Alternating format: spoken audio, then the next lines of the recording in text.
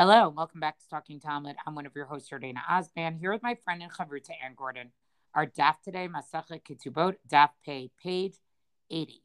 Well, yesterday we had an interesting Mishnah about what happens when a husband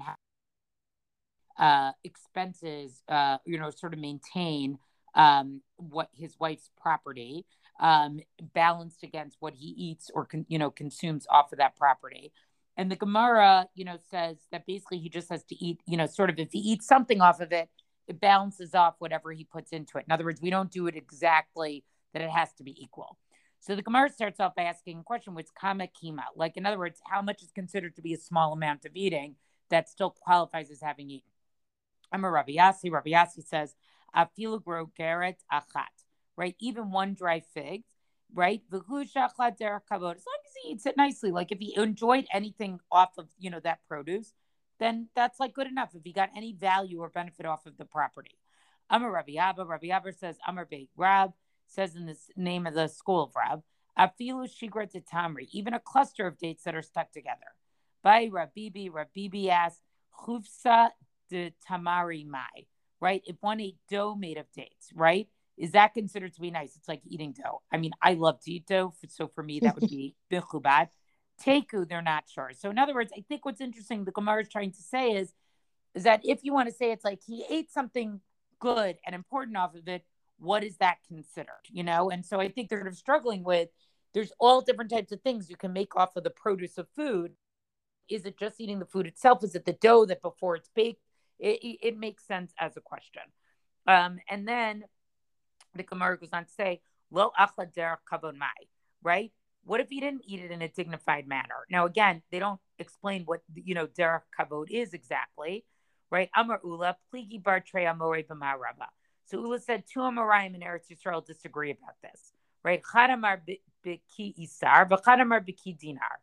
So one said he has to eat an amount of an isar. One says he has to eat an amount of a dinar. So in other words, it's either you eat something bekavod, and then it can be a very small amount, or you have to eat, if it's not bekavod, a certain monetary amount, either of an isar or dinar. Amri dinai de pumpadita. So the judges of Pumpadita say, Avid Rav Yehuda ovda b'chivle zimurot. Rav Yehuda took action with a case that had still a bundle of branches. In other words, a husband took branches from his wife's property and he fed them to his animals, right? And Rav Yehuda basically treated this as he got good, like this was consuming something off her property. He didn't eat it directly, but his animals ate it. Rav Yehuda l'tameh. So what's his reasoning? To Amar Rav Yehuda, because Rav Yehuda says, Achla orla shvid v'kilayim hare zo chazaka.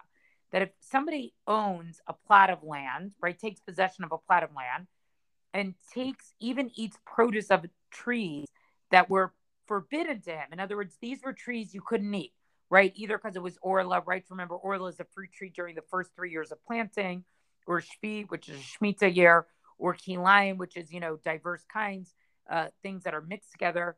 Harez zo chazaka. But just by the act of eating, it shows that you took permission, you took possession of that land. So the idea here is being like, yes, even though he didn't eat it directly, he showed some possession of that by feeding it to his animals.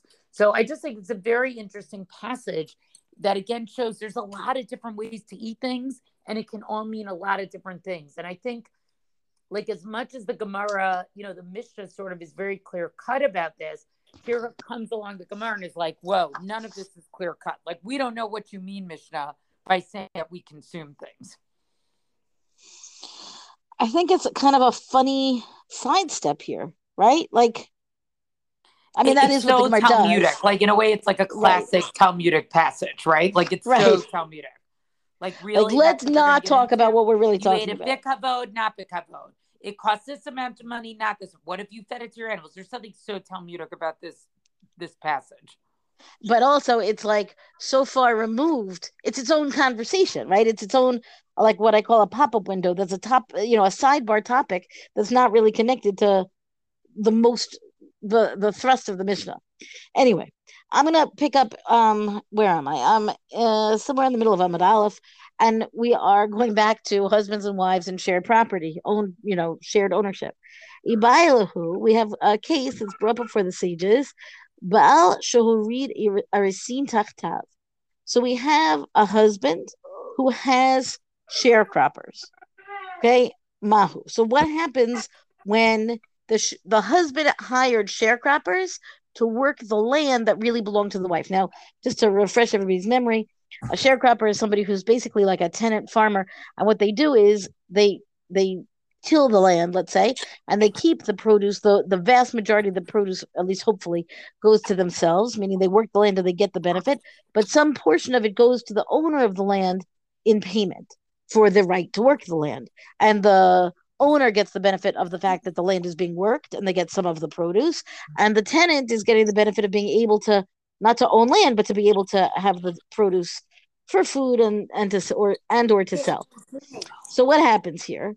Meaning what's the halacha in the case of, again, a husband who's hired sharecroppers to work his wife's property instead of himself doing it? Adata de Baal Nachit, Istalik le Baal, Istaliku.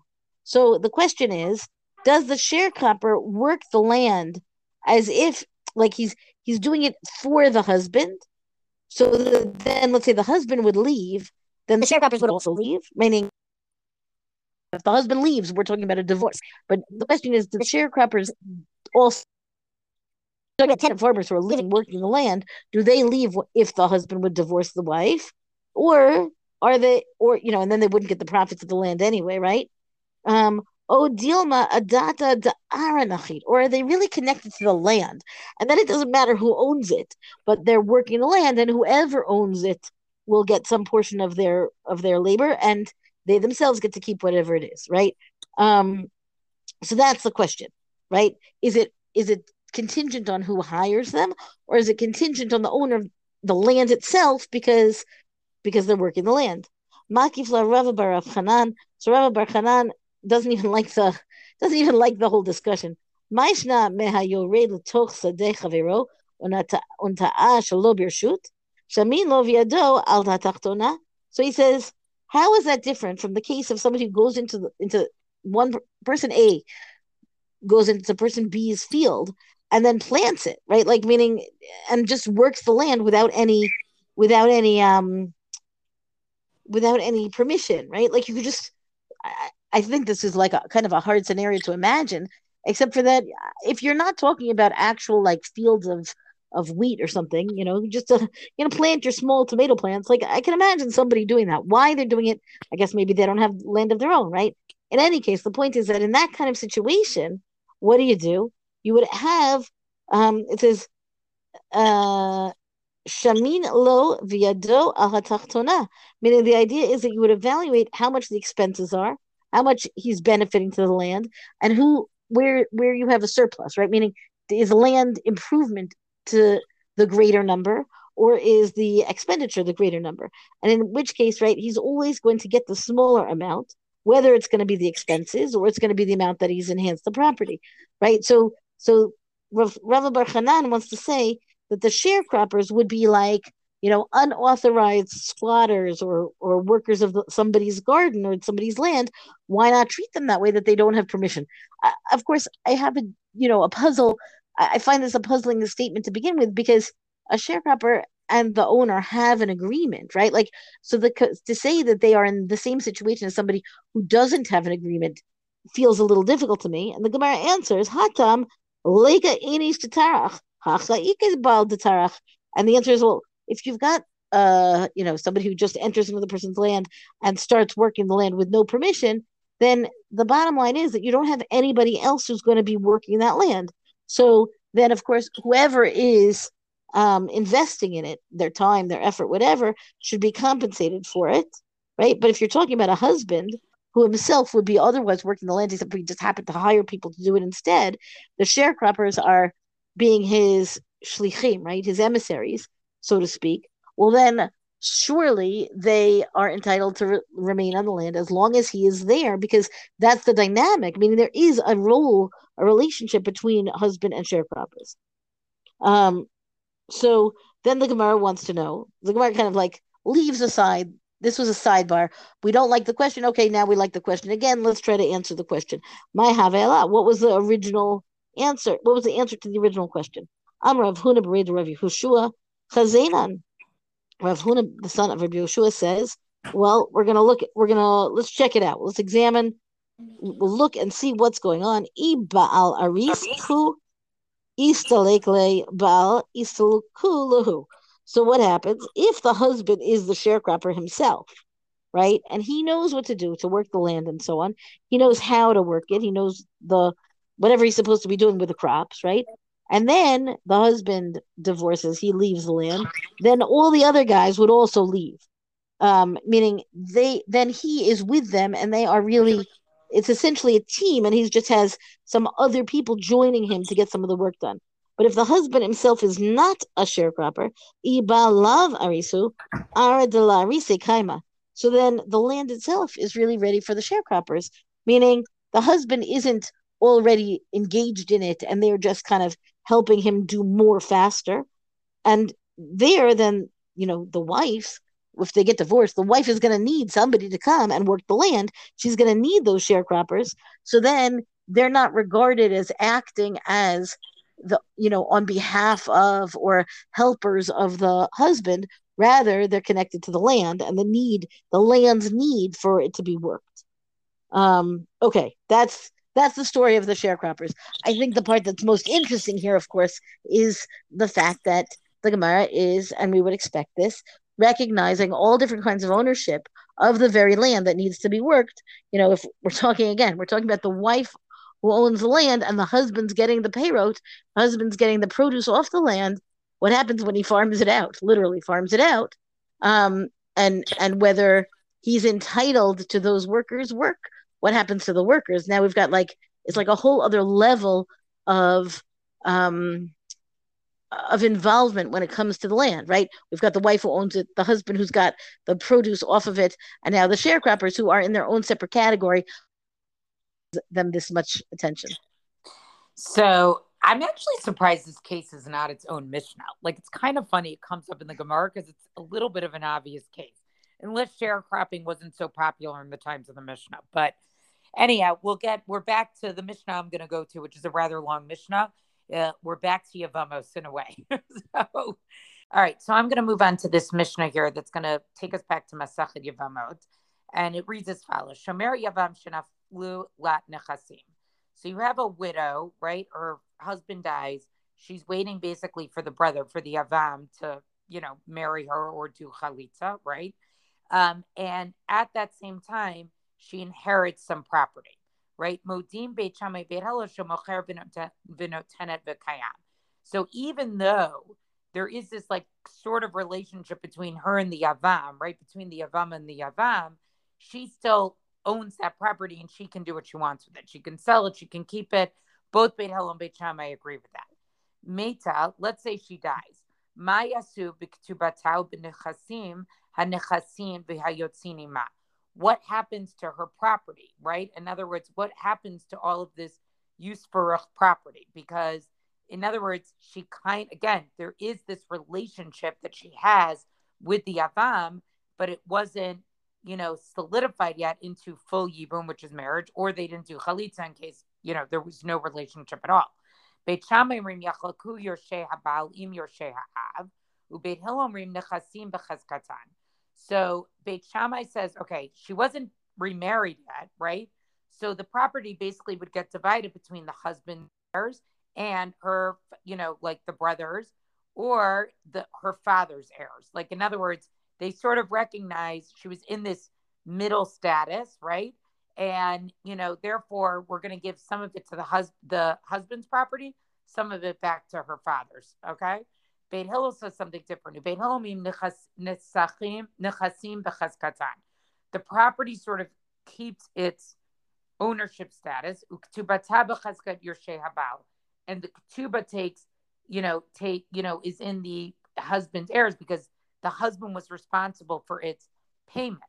Nechasim hanechasim bayotzini ma b'chazkat yorshei hav. So any property that she inherited, that's basically going to go to her father's family, because presumably that's who she inherited was from her father. Hiniach achav ma'ot.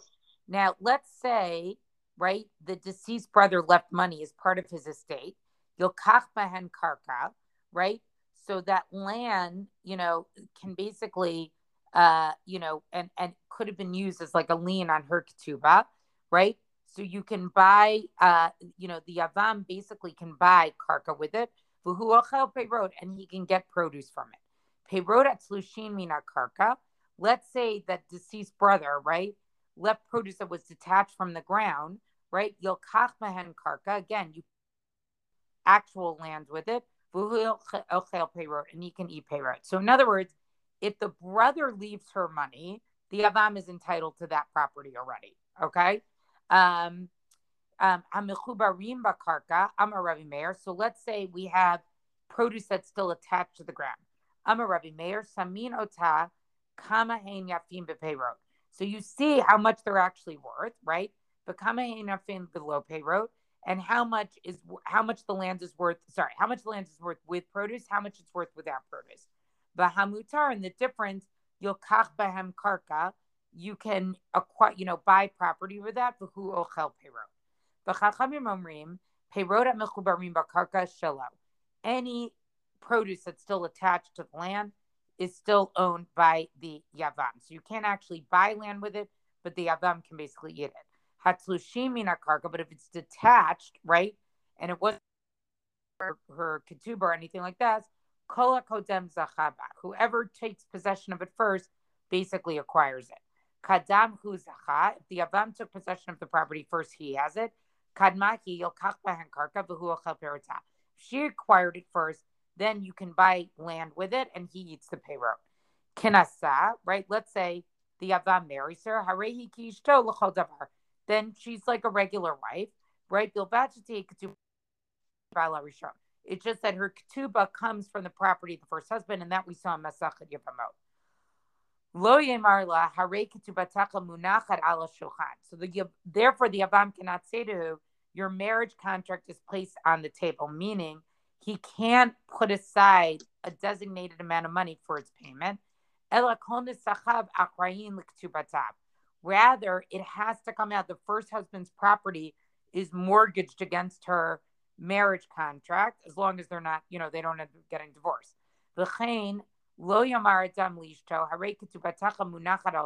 Also, in any case, a man is not allowed to say, here's the money for your ketubah. In other words, the ketubah really needs to come from his property. He's not allowed to set aside 200 zuzin and say that's going to be for your ketubah. Gracia, okay?